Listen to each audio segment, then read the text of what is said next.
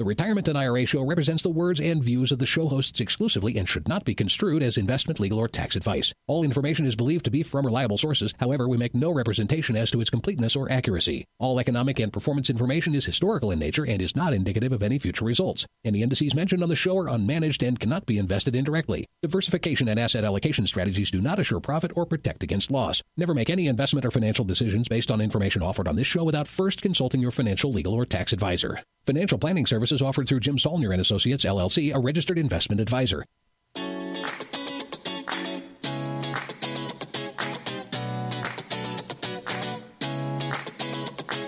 This is the Retirement and IRA Show coming to you from beautiful Northern Colorado. Join us as Certified Financial Planner Jim Saulnier, as well as Colorado State University Finance Instructor and Certified Financial Planner Chris Stein, teach you about IRAs, 401ks, annuities, Social Security, pension plans, and estate planning in a fun and enjoyable show. Whether you are listening live in Colorado or streaming from their website or iTunes podcast, Jim and Chris want you to know that they're available to help you plan for your retirement.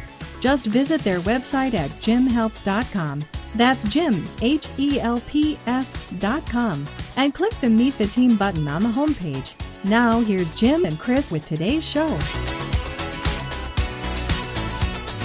Well, hello and welcome to the Retirement and IRA Show EDU edition for this week. On today's show, we are going to continue our discussion of an article we were kind of examining from last week's EDU show.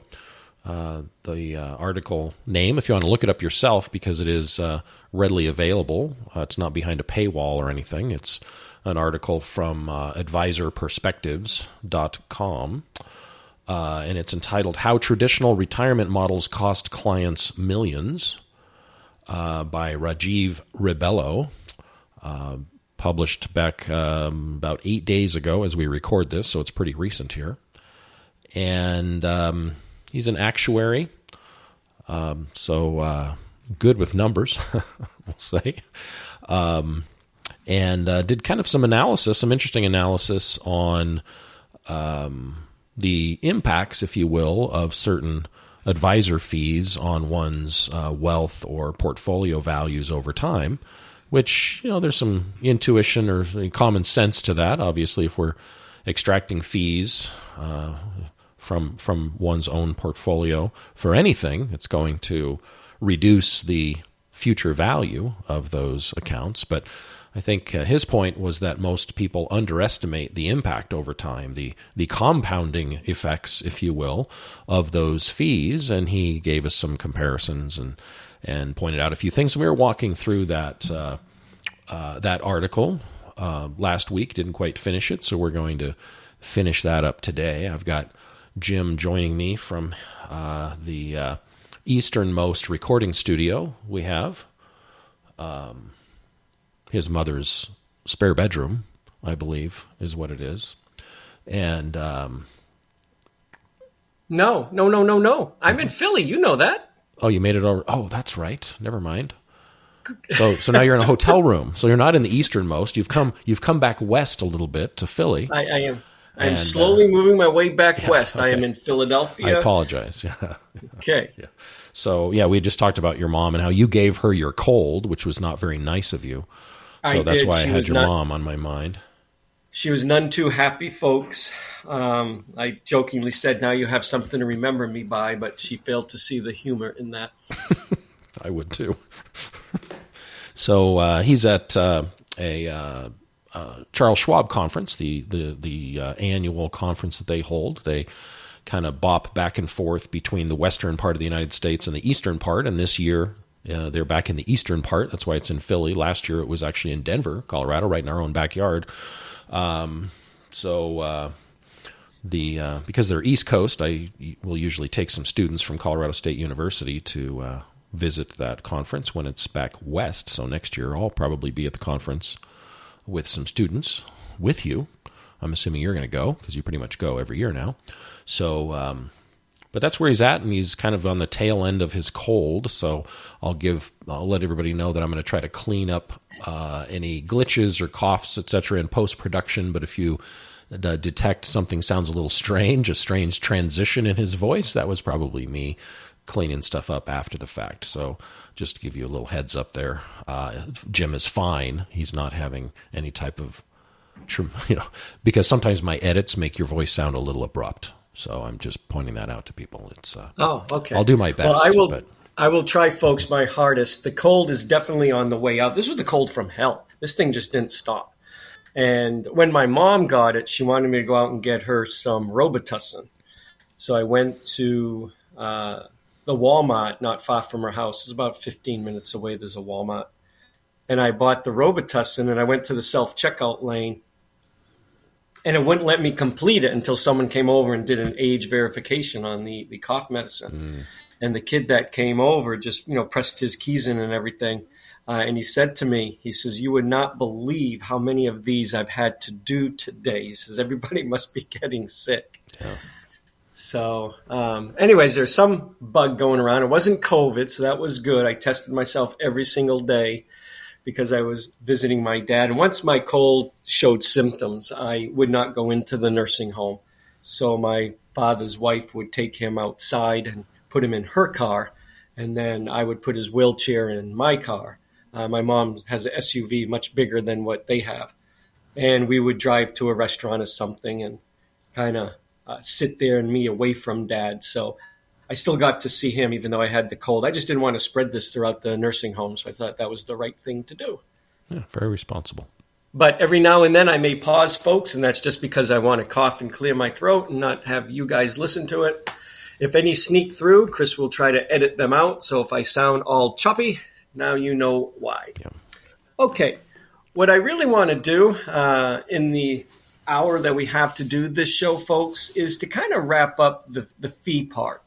But there's a reason I wanted to do this, not just for me to rail against my industry, which any longtime listener to this podcast knows I do not respect my industry. I think it's a sheep wrapped in wolf's clothing at times. Or vice versa. No, it's a sheep in wolf's clothing. Wolf in sheep's clothing. A wolf in sheep's clothing. Yeah. Okay. All right. It's all good. Wow. I have a head cold. And right? You're on cough medicine too. So. Right. So a wolf in sheep's clothing at times, probably more times than I care to acknowledge. And the reason I say that is the 1% fee sounds so innocent. And I tried to relate last week with the Sir Kensington spicy brown mustard, where 1 gram of sugar sounded so innocent per serving. But if you do the math, you soon realize it was 20% sugar because a serving was 5 grams, which is about a teaspoon. And Sir Kensington clearly didn't want to market that, so they didn't. Mr. Rebello is saying in his article, if you read it, because he breaks out his anticipated returns of stocks, which I think are too high, his anticipated returns of bonds. But he says and mentions that if the stock returns are 8% and the bond returns are 4%, that 1% fee is taking about 12.5% of your stock returns and 25% of your bond returns. He also points out in the article that most advisors who are also charging this fee are going to start moving your assets more securely for sequence of return risk. And I have no problem with that. Sequence of return risk is important.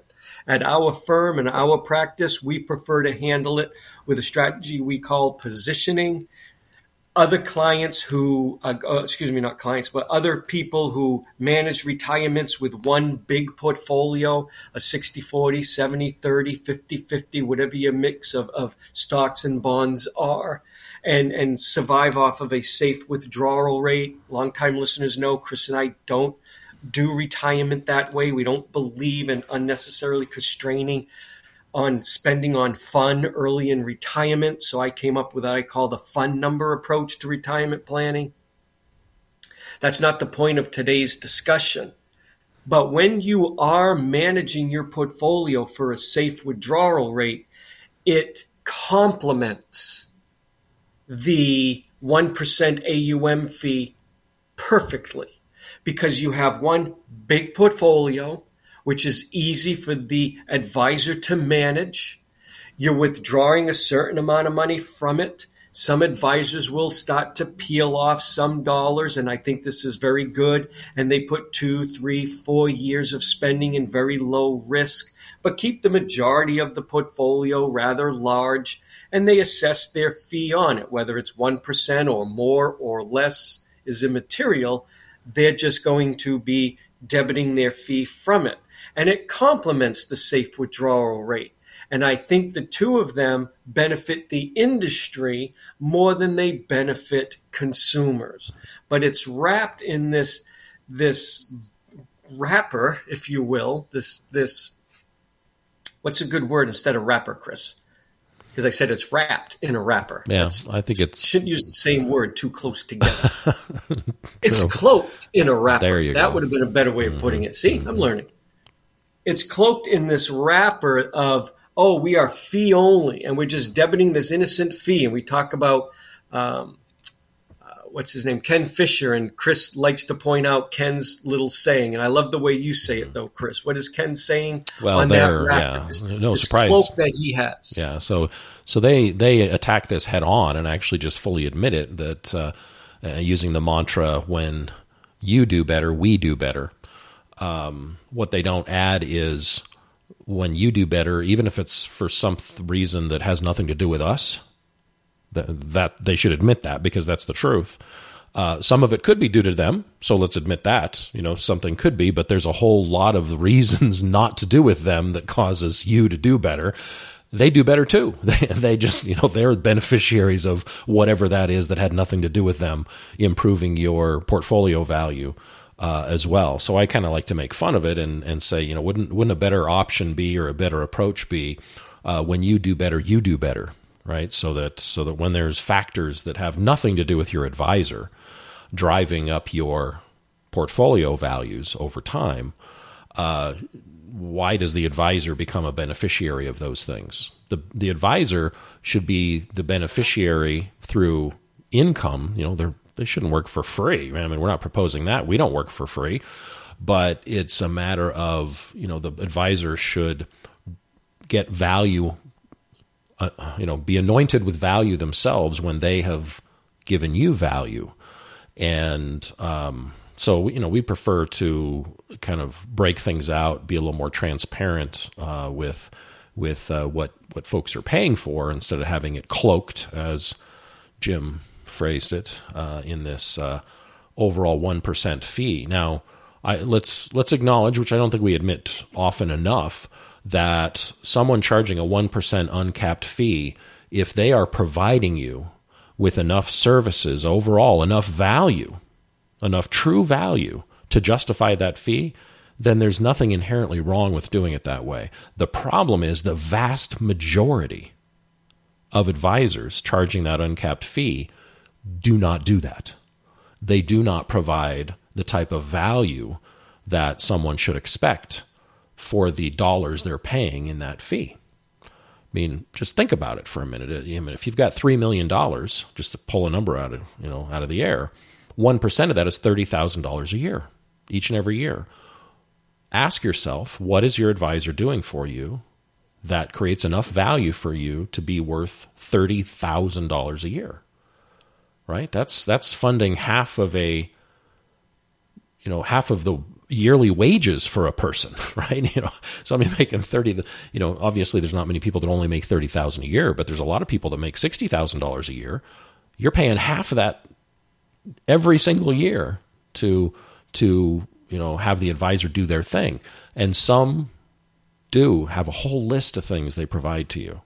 I'll admit that. There's some, but most are primarily just doing asset management for you, providing a little bit of advice on the side, usually with the help of software that does 90% of the work for them, and just living large as your portfolio gets larger and larger. And then at the end of life, when you should be drawing it down to enjoy the fruits of your labor, they actually have a very obvious conflict in that they don't want your portfolio value to drop because that comes right out of their own pocket, that annual fee that they collect. So, those are some of the things that we just, while it's possible for an uncapped 1% AUM advisor to provide enough value to justify the fee, it is very much the exception and not the rule in our industry. And that's why we have, that's why we talk about things the way we do on days like this. Yeah, and I'm glad you mentioned that, because we feel there are some advisors who probably justify their fee. Mm-hmm. I would assume they exist. What bothers me of the industry folks is they never, I can't say never, there may be some out there, providing an itemized bill. And I said this last week, I'll say it this week, and I'll say it into the future until I'm no longer doing a podcast. If you have an AUM advisor, ask them in dollars every year, how much did you pay them in dollars? It's on your statements if you look at your brokerage statements, but a lot of people don't. Now, I know people listening to this podcast are aghast at me saying that. Really? There's people who don't look at their brokerage statements? I would say 75% of people don't look at their brokerage statements. No. I would say 95% of our podcast listeners look at their brokerage statements. But I'm talking the community in general, the whole population in general. They don't look at their brokerage statements. They have no clue what they're paying their advisors. Mm-hmm. And honestly, even people who do take this seriously often say to us, I don't really know what I'm paying them. And they don't. It's hard to figure out. So I often say, if you have one of these advisors, Chris is right, they could very well be justifying their fee. Make them justify their fee. Just ask them once a year, let's sit down and review the fee with me. What did I pay you in dollars? And then can you itemize it? And also, for the people who say we do better when you do better, like Ken Fisher, I would propose this. Ask them to please be benchmarking your portfolio to a reasonable benchmark. And you're going to have to work closely with them to make sure they choose an accurate and reasonable and independent benchmark, not one that they create themselves and say, yeah, measure us to this benchmark that we made. No. The two of you should agree to a reasonable benchmark that reflects the risk that you are asking them to achieve. Because when it all comes down to it, what you are really going to ask that advisor to do for you is to manage your money based on your risk tolerance. Yes, they're going to get your suitability. They're going to sit and talk to you about your needs and your wants. That makes perfect sense. But it's all going to come down to your acceptance of a certain amount of risk. And it usually falls between conservative, moderate, moderately aggressive, or aggressive. You're going to fall somewhere in that realm.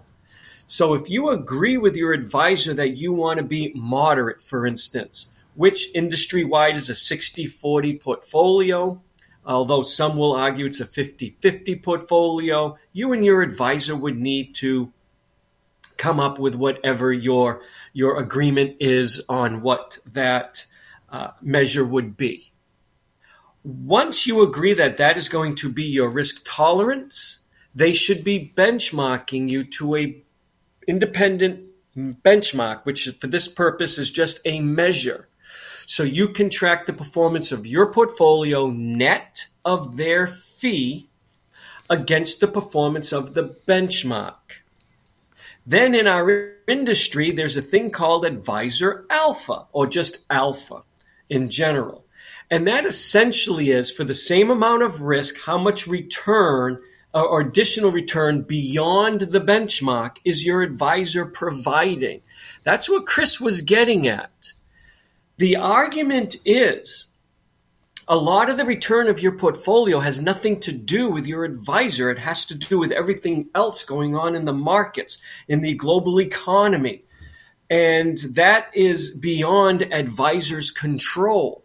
So everybody knows stocks go up most times in any given day. No, but long-term stocks predominantly are moving up because the global economy is still expanding worldwide. So alpha is a way of measuring the performance of a money manager. I feel Ken Fisher, Chris, should, and all those who say we do better when you do better, should subtract out the return that has nothing to do with them and just get paid on the alpha. Now, that will never hold water, trust me. And people can probably poke 101 holes in what I just said as being not fair for this reason or that reason and speak in very academic language with huge words and make me seem foolish. And that's going to be easy to do because anyone can do that. No, because the academic side, to your defense, shows that once fees are factored in, that it's extremely difficult for advisors to provide true portfolio alpha. Now, you mentioned advisor alpha, and the industry's trying to draw a distinction there in that what else is the advisor doing that isn't directly the academic alpha that we identify in portfolio performance? Things like, keeping you from making stupid decisions, providing additional services that you wouldn't otherwise get if you weren't engaged with them. There's other things that could improve your life overall that may not be a direct measure of portfolio value that they're arguing. And the reason why they're going down that path is they've realized the academics are correct when they do their research and find most advisors over time don't generate enough alpha. Even those that do generate alpha, true portfolio alpha, don't generate enough of it over time to overcome fees. That's just the truth of it. That's just what it is. Now, people will point out, oh no, so-and-so has done it. So-and-so has done it over the last 10 or 12 years. Well, yeah, you're always going to find people who were, and brace yourself for this word, lucky that actually did it. The problem is we can't identify who those people are going to be ahead of time so you can choose them as your advisor. That's the challenge. We only see those lucky people until after it's happened. And after it happened, it turns out that there's no guarantee they're going to continue to be lucky. So there's no information that we can gain to identify, oh, this person has these characteristics, so they're going to be one of the lucky ones who does generate alpha in their portfolios over the next 10 or 15 years. If we could identify those people, we'd all want to hire them. I would, but we can't. That's the challenge. And no, it's not ever going to happen the way Jim described, where advisors will be paid on their true alpha because they won't be able to ever collect much money. The whole industry would collapse because people wouldn't be paying much of anything, and there's a whole bunch of advisors that wouldn't collect a dime because they'd never generate alpha. The alpha they would generate would be negative, and you're not going to pay for negative alpha, if we're going to model it like that. But I joke with my students all the time that as they graduate, and this is kind of cynical of me, but it's the truth. It turns out in money management, you don't actually have to generate alpha to make money and be successful managing money in the world today. You just have to have people believe you can. And it's those believers that will hand over their money and fees and pay you. And that's just the nature of things.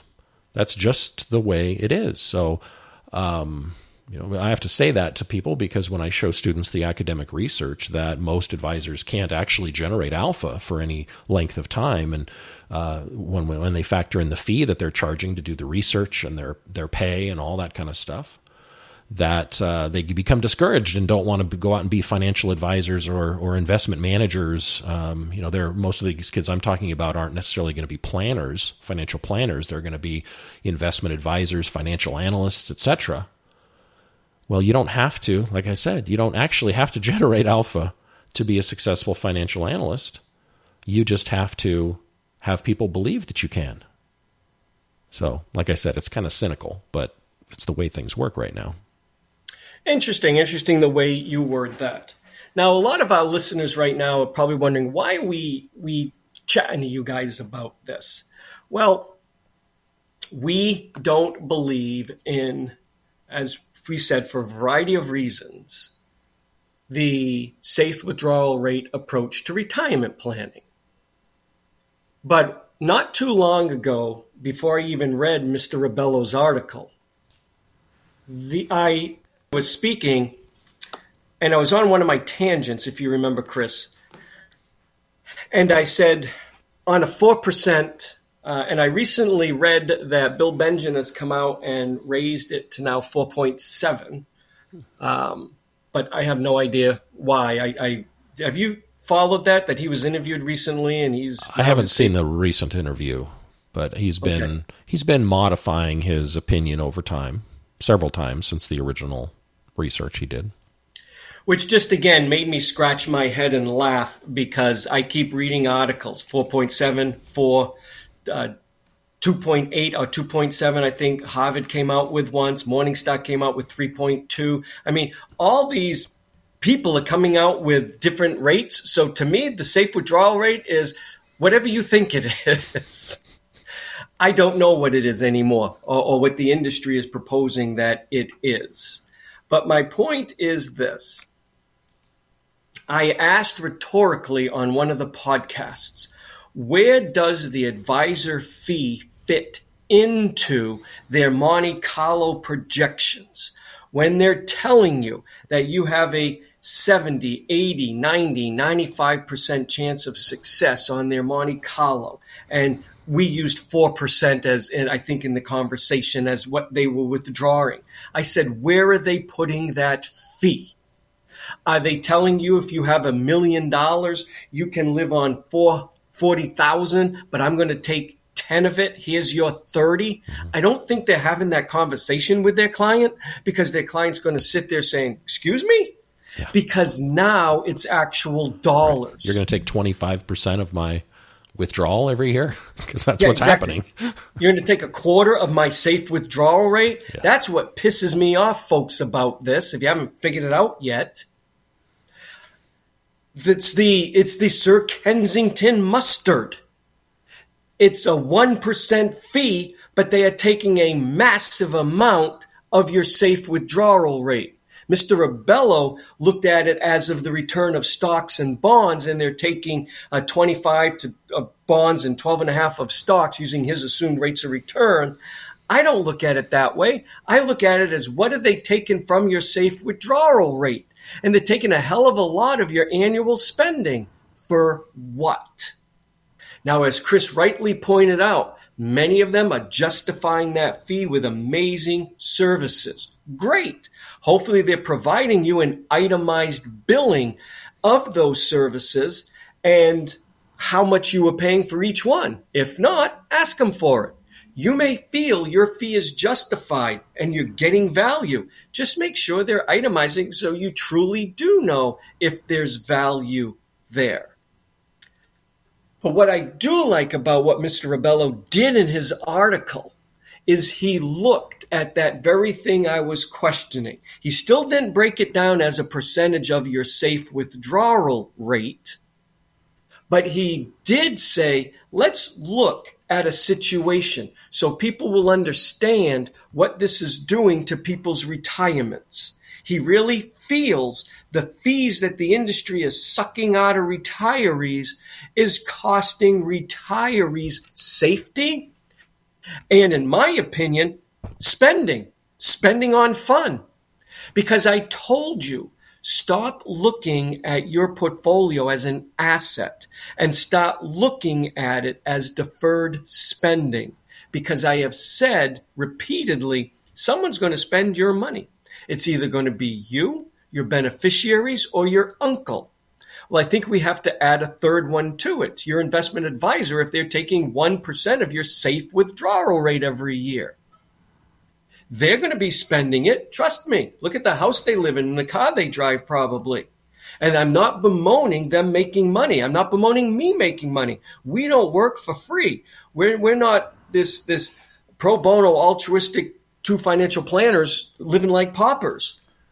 We do charge, but at least we cap our fee. We tell you what we're going to charge. We tell you what we're going to do. And we make no more money merely because you want to consolidate your assets for simplicity's sake, or the markets are doing what markets usually do, which is rise.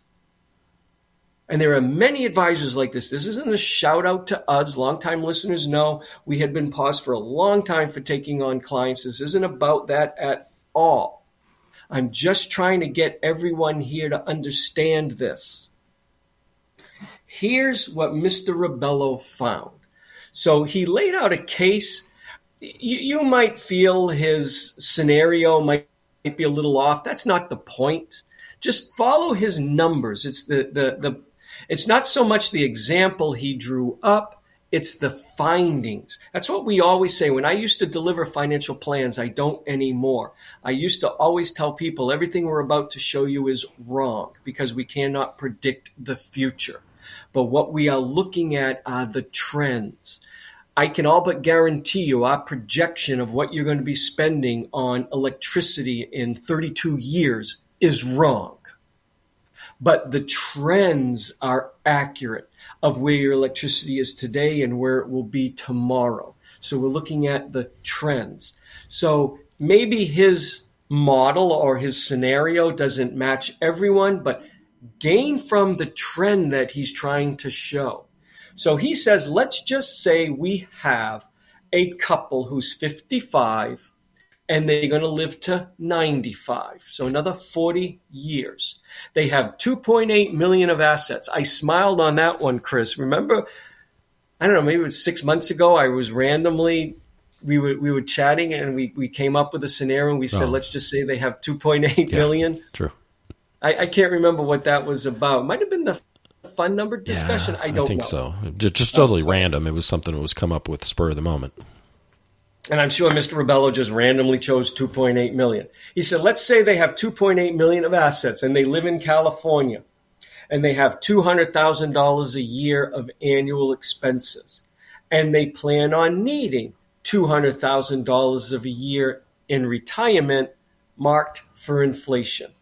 Fairly representative of many of our listeners, I'm sure, not necessarily living in California, but what this couple is going to do. Now, he didn't break out the $200,000 into minimum dignity floor, into fund spending. He didn't talk about adding secure income, pension, Social Security, and anything like that.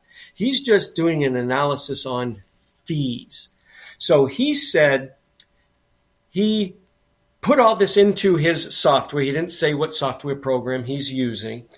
And if you download the article, I need not mention it here on the podcast, he breaks the people down a little bit more, tells what the portfolio's mean is going to be, how much is dividends, what's the standard deviation, same thing on the bonds and the bond standard deviation, how often do they rebalance, things like that.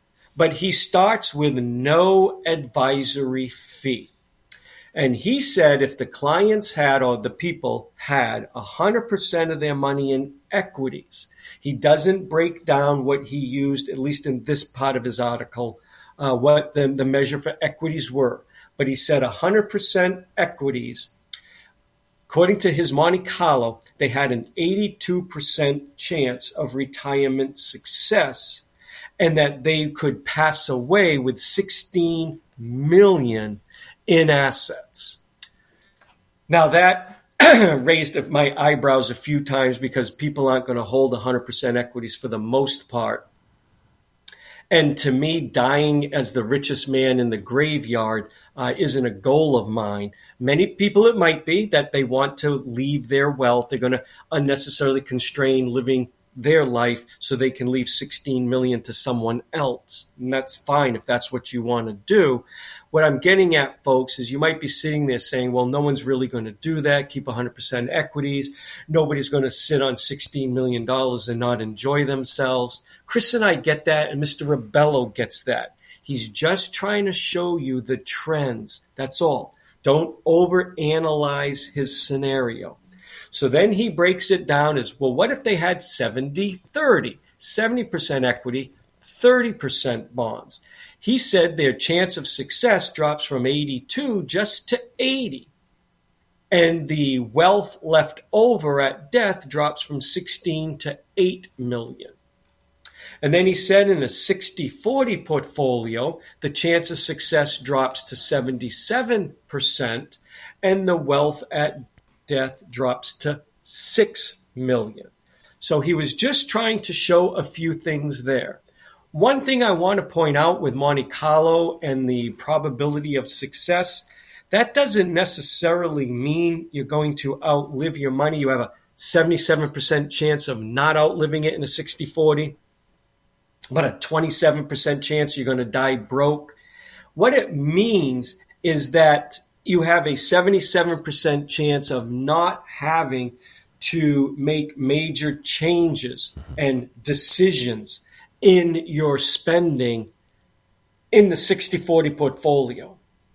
Most people are not going to spend themselves to oblivion.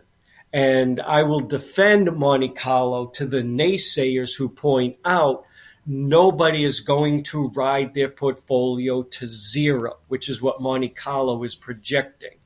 Monte Carlo proponents will say true, but what we are trying to show our clients is what is your chances of not having to make major fundamental spending changes to your retirement. That's what they're trying to show in Monte Carlo. But I agree with Monte Carlo proponents here for that one thing. They're not saying clients will purposefully ride their portfolio to zero, knowing, okay, 2 more years, we're going to run out of money, but so be it. That's not what people will do. You will make fundamental changes. But to Chris and I, and to Monte Carlo proponents, I'm sure as well, and naysayers as well, that is, quote unquote, failure if you can't live the retirement that you've worked your whole life to try to amass. And if you have to make major changes, one of the reasons we believe, I'm going down a little bit of a rabbit hole here, I apologize, but one of the reasons Chris and I believe in covering your minimum dignity floor of food, utilities, transportation, housing, and healthcare expenses with lifetime guaranteed income is you don't want to have to cut those later. Anything you want to add to anything I said, Chris? No, I think that's a good setup because I know where you're going because I glanced through the article. So, no, I think that's good so far. I think pretty easy to follow. Okay. So what he then did is he lays out his case in his article of how much the fees are now taking as a percentage of the stock returns, a percentage of the bond returns, and he went back to his software and added the 1% fee in now to the Monte Carlo. And here's what happens. The 100% equities that had an 82% chance of success, with, again, success being, folks, that you don't have to make major alterations to your spending, and a $16 million leftover portfolio. That I know you know what it is, so I can't ask you, which is too bad. But folks, before I give the answer, just start thinking now. Think in your head how much that 1% fee. Remember, these people are only 55 and it's being projected for 40 years. So now you can see the compounding of that 1% fee, which is what he was trying to point out, that this 1% fee is costing many retirees millions of dollars. Start guessing, folks. I'll give you 2 more seconds to guess what you think the Monte Carlo probability success is. I'm going to let Chris be the giver of the answer here. Did you have the article open in front of you? Let me scroll down to that part of it. Yeah, no, I've got, I know where you're headed. I just need to find it. Yep, I've got it right here. Okay, perfect. So get that to that chart kind of in the middle of the article. So again, 82% chance of success. Now we put in the 1% fee, and what does it drop to, Chris? The 82% chance drops to 68%, with the average account balance at 95 after tax wealth being $6.7 million instead of $16.7 million. $10 million difference. Now that is 40 years in the future. So, put that in perspective. 10 million in 40 years is different than 10 million today. But as a person, it's dropped it more than 50% in the projected account balance at the end. And that 82% success rate from the Monte Carlo that a lot of people like to crow about has become 68%, not because of any other variable changes, simply due to the introduction of that 1% advisory fee as a drain on that portfolio each and every year for that 40 years. Exactly. Now the 70-30. 70-30 folks had an 80% chance of success with an ending balance of $8 million. Again, this was a couple starting at 55 with $2.8 million, living for 40 years, spending $200,000 a year adjusted for inflation. You can read his article to see all the other assumptions he made. Again, you can attack his assumptions. You can attack the $2.8 million. You can attack the $200,000 spending. What he's trying to convey is just what the trends are showing. He's trying to get you to understand there is a cost. This 1% sounds so innocuous. It sounds so innocent. It is the 1 gram of sugar in Sir Kensington's mustard, but you are sucking down 20% sugar when you are eating it. That's what this is trying to show. So the 80% chance of success with an $8 million ending balance, you guys can start thinking in your head what that dropped to. Chris? That drops to 59% chance of success with a projected ending balance on average of 1.8 million. So that 8.3 drops to 1.8 million, which sounds like a lot of money, right? 1.8 million still being left over. But if we assume, say, 3% inflation over 40 years, that's the equivalent today of only $550,000. And so it wouldn't, your account is getting precariously low at that point, some 40 years from now. Big difference. The 550 today versus the 8.3 million, which was without the advisory fee in his modeling. That was $2.5 million. So there's a big difference between 500,000 and 2.5 million as an ending estimated average balance here. So that's the compounding effect, right? That 1% sounds innocent, but compounded regularly every year over that 40 years, just like the positive returns you might experience in your portfolio. You successful savers that have saved for a very long time have likely experienced the benefits of compounding. Being in it, dedicated saving, leave it alone, just let it ride. Compounding is your friend. Here, when it's a drain on your portfolio, compounding is your enemy. And you can see it very clearly how it's essentially been a leech on the portfolio value over that many years. And then in his final example, he goes to the 60-40 portfolio, which is the more common moderate portfolio that most retirees have. Remember, under his original Monte Carlo projection, it was a 77% chance of success. Again, I want to reiterate, I know I repeat myself, but don't feel that means 23%. Did I do the math right in my head? Yeah, 23% of people are going to die a pauper. It just means 23% of people may have to make, or you have a 23% chance that you may have to make some life-altering changes. This, again, is why I believe so passionately in secure income, covering minimum dignity floor. Okay, just had to say that little blurb again, Chris. So 77% chance of success, $6 million ending balance. Again, as Chris rightly pointed out, this is 40 years from now. That $6 million is probably worth a couple of $100,000 in today's dollars. Isn't that scary? This is going to be like Zimbabwe in another 40 years. We're going to go buy a six-pack of beer for $26,000. No. It's still, it's 1.8 million with 3% inflation over 40 years. So let's not get carried away. Oh, okay. It's not Zimbabwe. Well, you never know. It could be Zimbabwe. True. I mean, my 3% could be way off. So, okay. Why don't you say, you guys can think in your heads, what does the 77% drop to and what does the $6 million drop to? This one surprised the hell out of me on the ending balance, Chris. I will say that. Yeah. So on the 60-40, which you pointed out is a very common portfolio asset allocation for retirees. There's tons of advisors out there that put people in a 60-40 portfolio to ride out retirement. So that 77% success rate without the advisor fee becomes 53%. So there's almost basically a 50-50 shot that you're going to have to alter your plans. And the projected ending balance, $490,000 is all. 40 years from now, which is only worth, with 3% inflation assumed, only worth $150,000 in today's terms, you're darn near zero at that point on average, not worst case, on average, the account balance, because that's what that projected ending balance is in the Monte Carlo. That's the average balance at the end from all the Monte Carlo results. That's severe, right? 77 to 53 is a drastic reduction.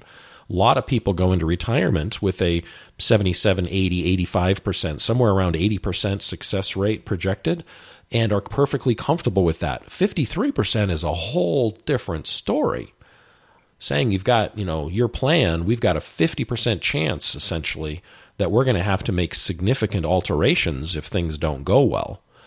That's a coin flip, right? That it doesn't make people feel real comfortable with the plan that they're heading off into retirement with. So that number, the degree of reduction there due to that introduction of the 1% advisory fee was surprising. Now I will say, I think he chose 40 years on purpose because it makes his point. So to kind of play devil's advocate a little bit.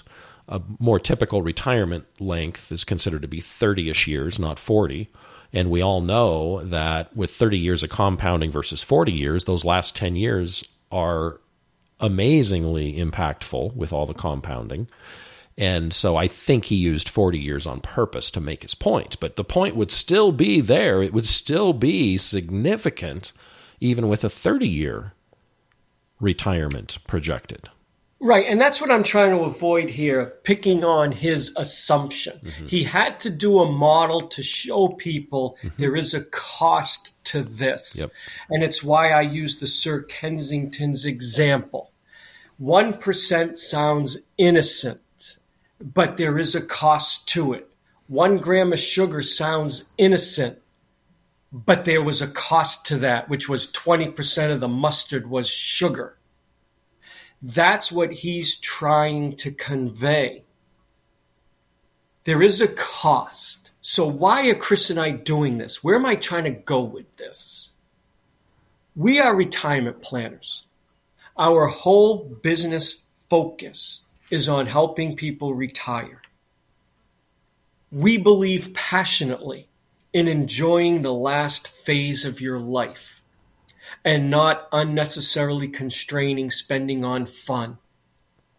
But we also believe passionately that the younger you must give an explicit promise to the older you, because you try being, I was just with my dad at 89, who must be in a wheelchair now to move any long distance. He has congenital heart failure. They cannot operate on him because of his age and the condition of his heart, from what his doctors have said. So if he walks a lot, he gets very winded. He needs people to help take care of him.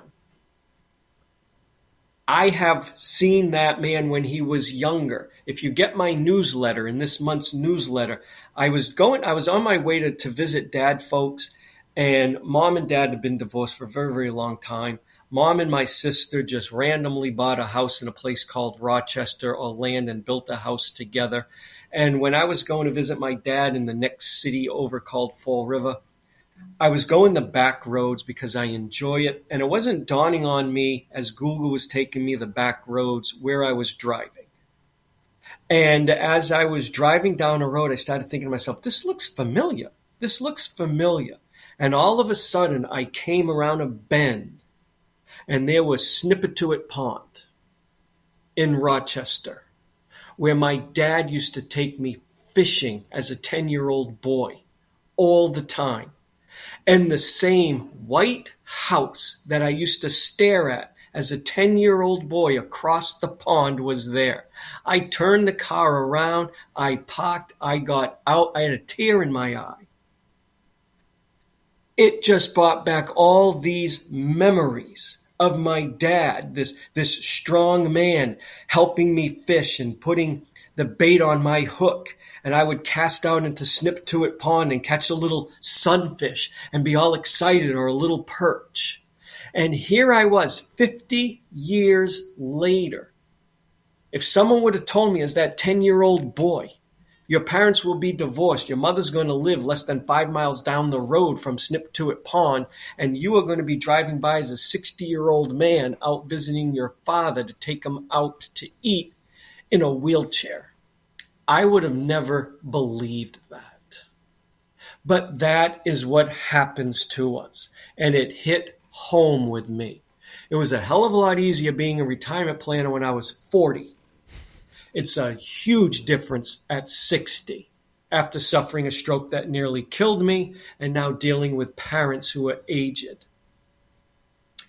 But it has reinforced my passionate belief that this is the only life we're going to have, and I will be my dad at some point. Although I'm only going to live to 87, I jokingly say, because I made a promise to whatever entity it was that helped save myself during my stroke. I told you this, Chris, that if I could just get the energy to drag myself out of the barn and bang on that metal trailer, I will live 30 more years. Why I didn't say 40 is beyond me. But I said 30. So I was 57 at the time. I'm out of here at 87, apparently. But my point is, all of this came home, no pun intended, on my last visit. And I took a picture of Snip-to-It Pond, and it's in my newsletter, and you can see that White House across the pond that I used to stare at as a 10-year-old boy 50 years ago. And how life has changed. And how just a few years ago, my dad was still driving himself in his early 80s. He's 89 now. Now look at where he is. Life changes quickly. What does all this mean? It means at some point in time, we're all going to need help. And you're not going to be able to do everything on your own. It means if you believe in the safe withdrawal rate and you want to manage your retirement under the safe withdrawal rate, great. But do recognize life changes, and at some point in time, even though my dad made it to 89 before going into the nursing home, it could have very easily happened earlier. Your remaining fun years are limited. Safe withdrawal rate limits your spending on fun. Also, what we are advocates of is trying to identify the spending, not the buckets, the spending, and figure out in today's dollars what's left for fun, and then make a conscious effort to try to enjoy that earlier in retirement rather than later. But at some point, and Chris, I believe you'll agree, I think everyone is going to need help. Not just help physically like my dad now needs, and my mom doesn't. My mom's 84. She still lives independently. But she shared with me when I was home that she is so reliant on my sister. And my sister and mom live together, not in the same house. They built a house next to each other, and it's connected with a garage. So my mother has her own place, my sister has her own place, and the garage separates them. But just knowing that my sister is there makes her feel so much better. And she shared with me, if that wasn't the case, she doesn't know if she would still be living independently. She would be looking at things differently. She's deathly afraid of falling. She says there's things that she used to do around the house she can't, and she has to rely on Jean to help her with. This happens to all of us. So it's not only that at some point you're going to need that kind of help, you're going to need help with your finances. You're going to need a firm at some point in your lives. I know you're all do-it-yourselfers. We're just trying to point out to you when that time comes, ask tough. And I know you guys will. You're all Vanguard VG engineer types. Ask damn hard questions. Negotiate your fee. Demand a cap or a flat fee. Don't pay an uncapped AUM fee. Make them benchmark. Well, it's so hard in a distribution portfolio to benchmark. In an accumulation portfolio, it's a lot easier to benchmark. And in an accumulation portfolio, my assumption that you should only be paying on the alpha and not the growth that had nothing to do with the portfolio holds true.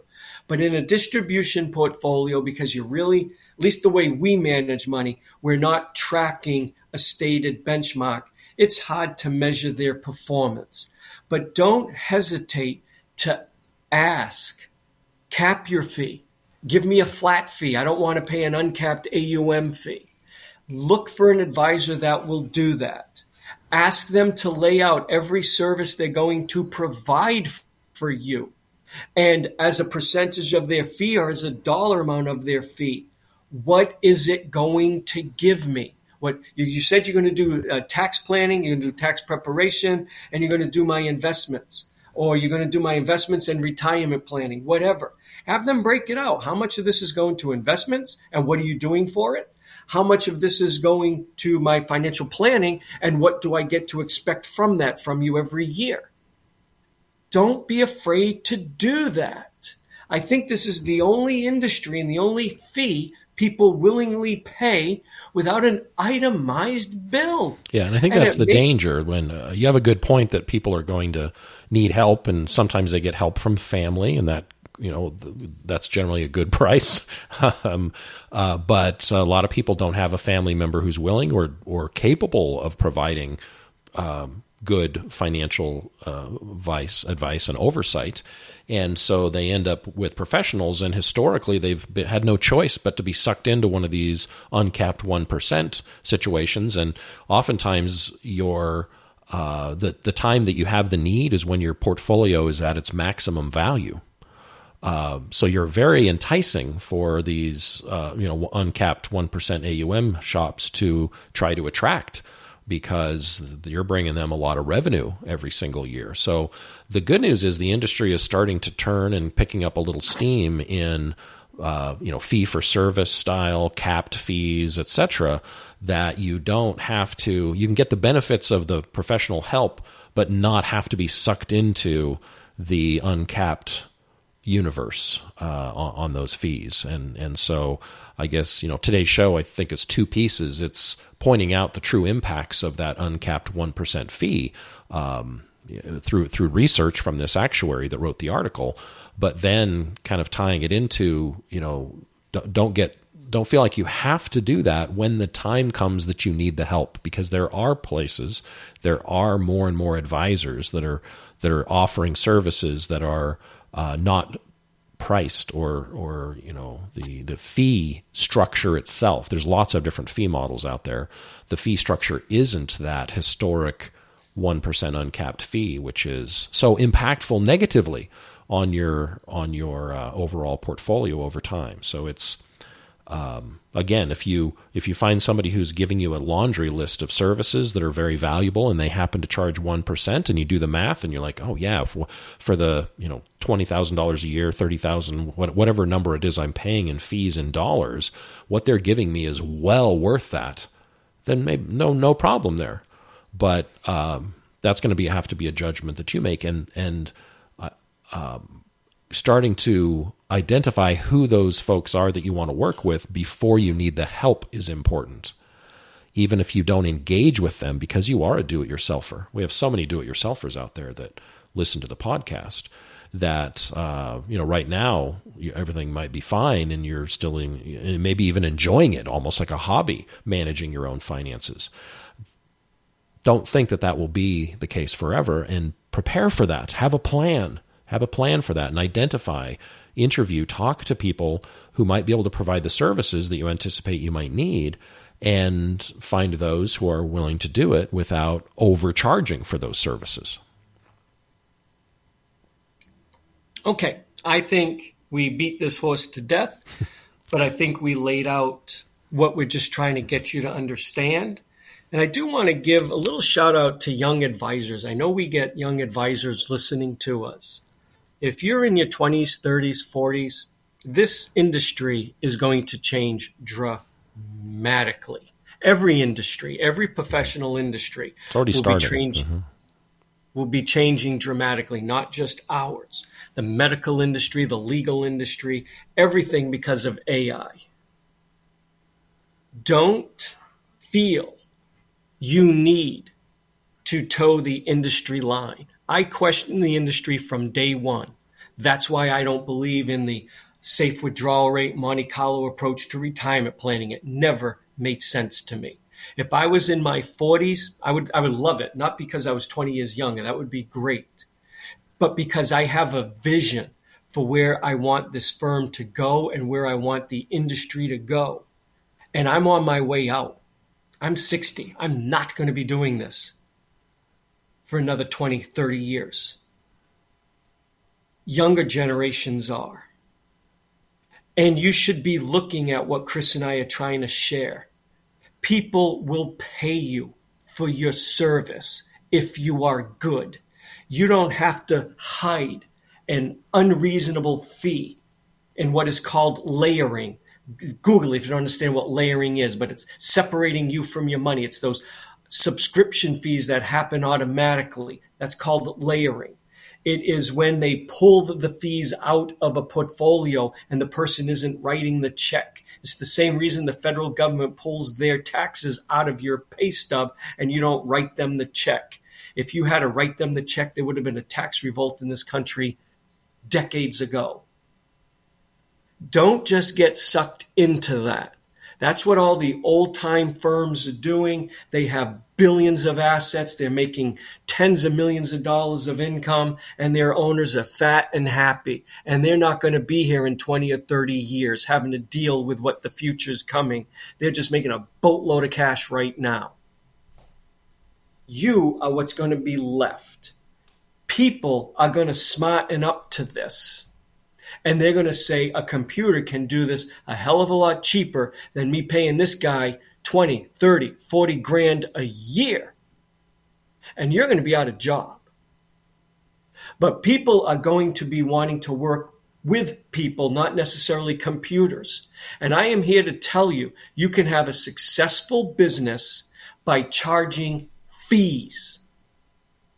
We charge separately for retirement planning, and we do not mandate our clients have us manage their assets, and we make good living off of that. And when we manage assets for people, we call it a convenience service, because that's all it is. We are doing something for them that they could do themselves a hell of a lot cheaper, but they are willing to pay a fair price for, so they don't have to do it. And they can rest comfortably at night knowing I can enjoy my retirement. We have a competent firm looking out for this. They're not raking me over the coals, and I'm comfortable with what I'm paying them. They disclose to me in dollars, not a percent, in dollars what I'm paying. My point is, young advisors, this works, and you should start considering it. Because if you stay with this 1% AUM, AI is going to eat your lunch in another decade or two. And maybe 2 decades is too much. But at some point in time, AI is going to eat your lunch. And the big players, the Amazons, the Apples, the Microsofts, they'll get involved in this. And they will take your clients. Keep that in mind. But I do feel confident and sure that humans will want to work with humans and have no problem being treated fairly and paying a fair price. And asset management is the easy part of retirement planning. That's why the AUM model works in accumulation, and that's the first pot that's going to drop. That's the first shoe that's going to fall. That's the low-hanging fruit for AI.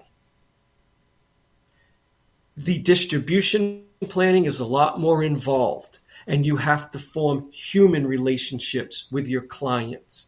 You have to be monitoring their tax preparation, their tax planning. You have to be looking at their insurance needs, not just life insurance or annuities, but looking at all their insurance needs, understanding how Medicare is going to work, understanding their property and casualty insurance, making sure their estate plan is up to date, their beneficiaries, making sure the estate attorney is continually monitoring what they're supposed to be doing. You're supposed to be the advocate for your clients in retirement. You're not supposed to just be treating them as a cash flow stream. Oh, here's a 75-year-old retired couple just brought over $2 million to me. I got them in a 60-40 portfolio. I'm taking my 1%. This is great. I'll meet with them once a year and I'll give them an e-money report. That's not retirement planning. Now, I'm talking here to advisors, young advisors, older advisors. If you're on your way out, you can ride it out. I'm trying to talk to the new generations here. I've been doing this for 25 years. I know what the hell it is I'm talking about. And this industry 10, 15, 20 years from now is going to look nothing like it did before. This model made Ken Fisher, I don't know if he's a billionaire, but he's probably pretty damn close. It is not going to continue into the future because AI is going to eat its lunch.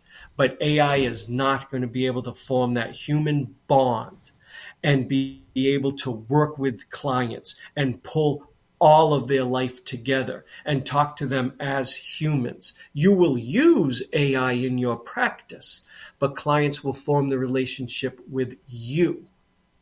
That's all I want to share. A little bit of, what do you call that, prognostication? So I screwed that word up. What the hell is that? Maybe kind of we're trying to mentor them a little bit, those out there that are listening that might be attracted to some of the stuff we talk about. Okay. So yeah, Anyways. I think 30 and 40-year-old planners have got a lot of positive future to look into because there's in a state of change that gives you the freedom to kind of change things the way that work for you.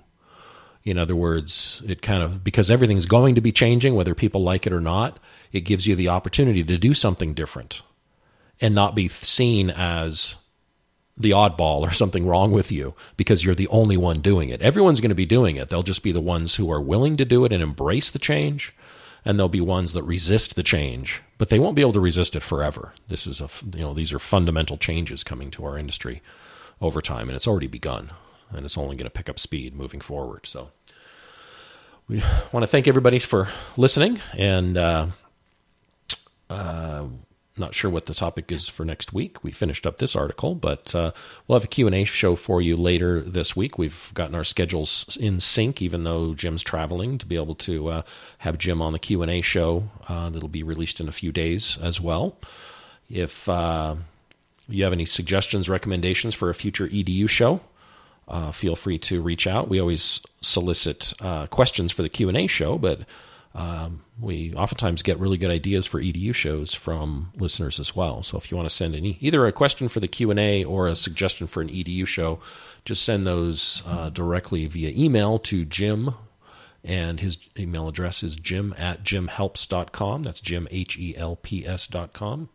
And put in the subject line that it's a suggestion or a question for the podcast, and that'll catch his attention, and we'll consider it. So you keep healing up. Good luck extracting all the possible knowledge you can from the Schwab conference that you're at. I look forward to hearing what you find out there. And yeah, that's it. I'm not attending many educational sessions. I'm attending a lot of business sessions. So I won't have much to share with our listeners, but hopefully I'll have stuff to share with you. Perfect. Well, thanks a lot. We'll be back next week with everybody with a brand new show. You have listened to Jim on the radio. read his quotes in the media, and enjoyed his banter on iTunes. But even now, you may wonder what sets Jim Saulnier and Associates apart from other financial planning companies. The answer is quite simple. Jim's diverse team of professionals specializes in retirement planning. They form a lifelong relationship with you and measure their success not through product sales, but through the security and prosperity you may achieve in your retirement. Jim's entire team shares his unwavering commitment to placing their clients' best interests first, while offering their services at fair prices with full disclosures. The professionals at Jim Saulnier and Associates are available to assist you with your retirement planning needs. Visit jimhelps.com to schedule your complimentary coffee and a second opinion meeting. That's Jim, HELPS.com. Or call 970-530-0556.